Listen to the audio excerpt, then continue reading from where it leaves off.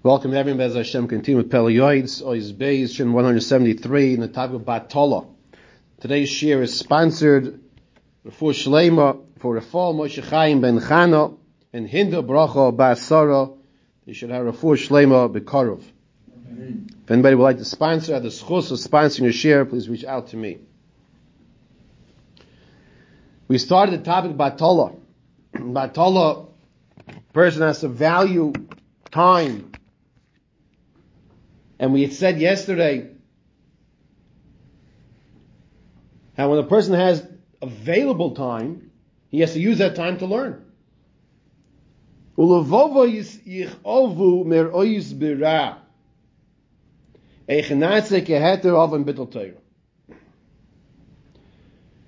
Pele Yoetz begins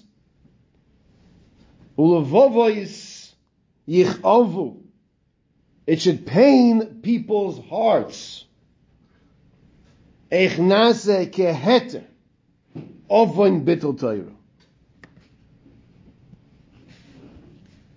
aveira of bittul Torah, which it's heter, it's mutter, it's allowed. There are different aspects of bittul Torah. You could have bittul Torah when people come sit down in the Beis Medrash, and they should be learning with each other, and they're schmoozing. That's called bittul Torah.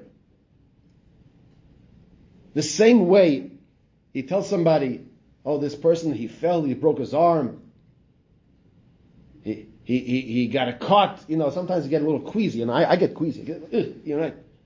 And you feel the pain, And he said, stop talking, I can't hear it.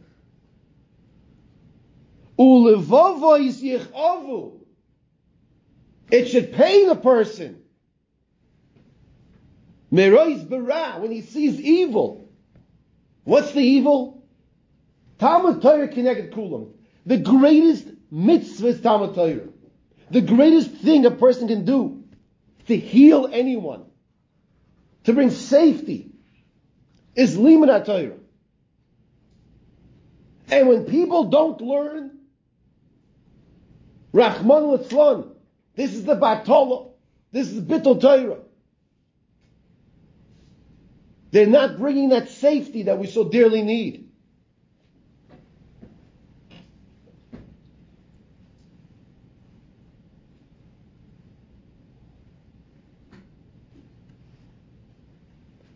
I'm pausing because I'm wondering if I should say what I just saw yesterday.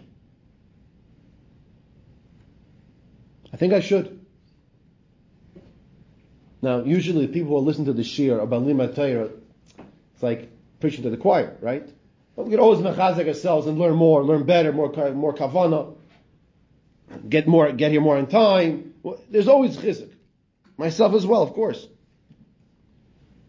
I'm no different than anybody else.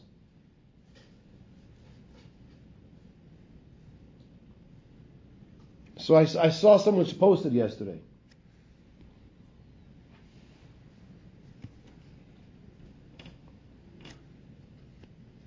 Two boys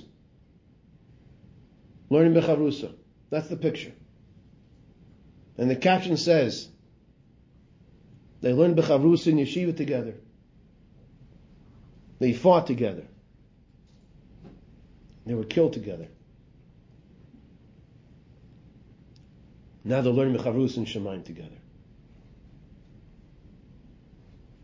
Of course, I saw this. Started crying. How could you not? Young boys, 19, 20, 21.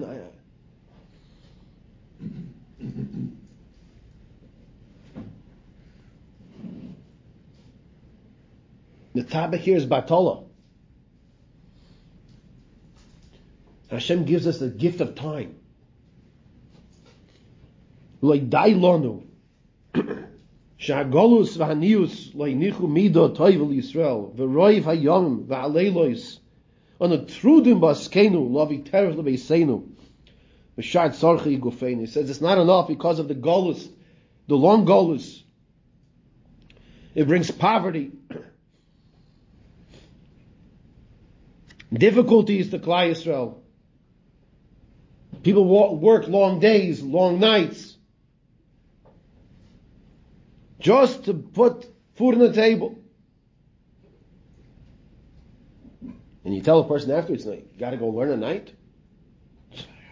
I need a little time to breathe, which is true. We have to breathe also.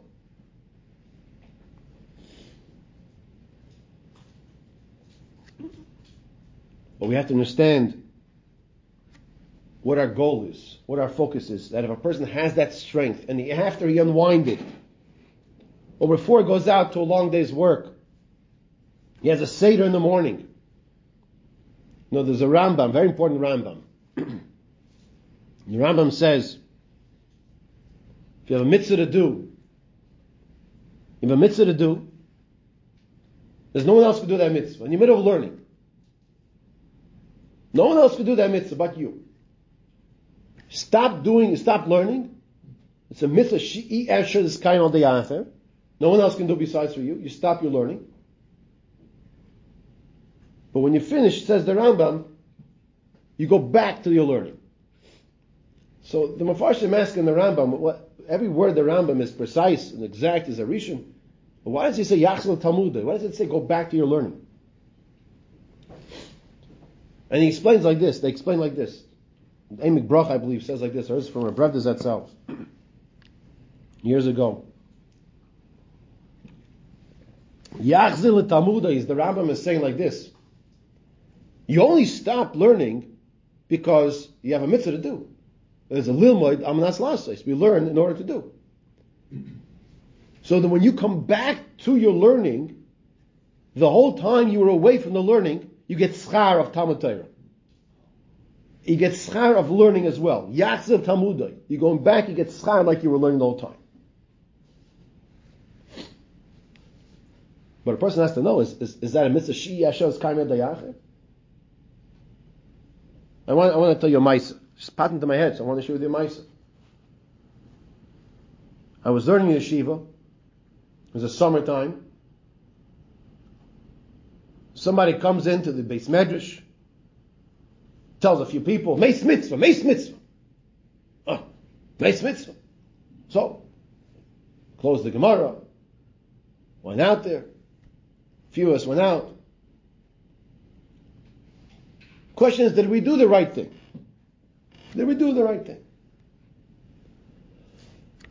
Maybe a couple days later, I'm walking down the block, and I'm zoiche to walk right past, maybe with a little intention, on that block, of Rav Hillel David, Shlita. Rav Hillel David is K&L on East 12th. Chaim Berlin is one block over. So I'm walking down the block, and I relate the story to Rav Hillel David. And I said, did we do the right thing? We're supposed to go or not go? So the first thing he said like this. The first thing he said is, whatever the Rashiva says is the right thing to do. The Rashiva happened to be in the mountains. We weren't able to ask him. He was literally right there on the spot. Meis Mitzvah. You hear those two words, you jump. Achar Maisa, I don't know if it was such a Meis Mitzvah to go, but let's put that aside for now. But listen to what he said. This is what I'm sharing with you the story. This is the main part. Besides the main part is do whatever the Shiva says. He says, I find it interesting. Why don't they go to Brooklyn College to get people to do Meis Mitzvah? Why are they going to pull people out of the Beis Medrash? Meis Mitzvah. So go to Brooklyn College. Meis Mitzvah. Pull them out from over there. Why are you pulling out from the Beis Medrash? That's what he said to me. And there's something to think about that. If the mitzvah can be done by other people, do the mitzvah by other people. Now sometimes you can't do the mitzvah by other people. So then you stop. I'm going to tell you another ma'aseh. I was once learning in yeshiva, and I'm telling you, of the biggest masmidim comes over to me. The biggest masmidim of Imamish, this person was of the biggest masmidim when I was in yeshiva.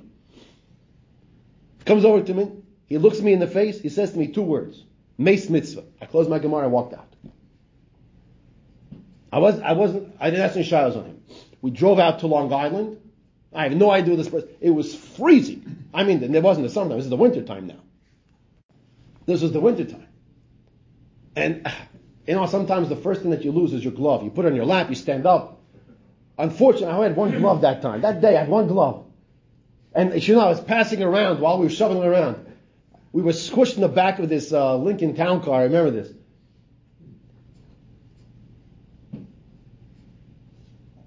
Sometimes you have to close the Gemara.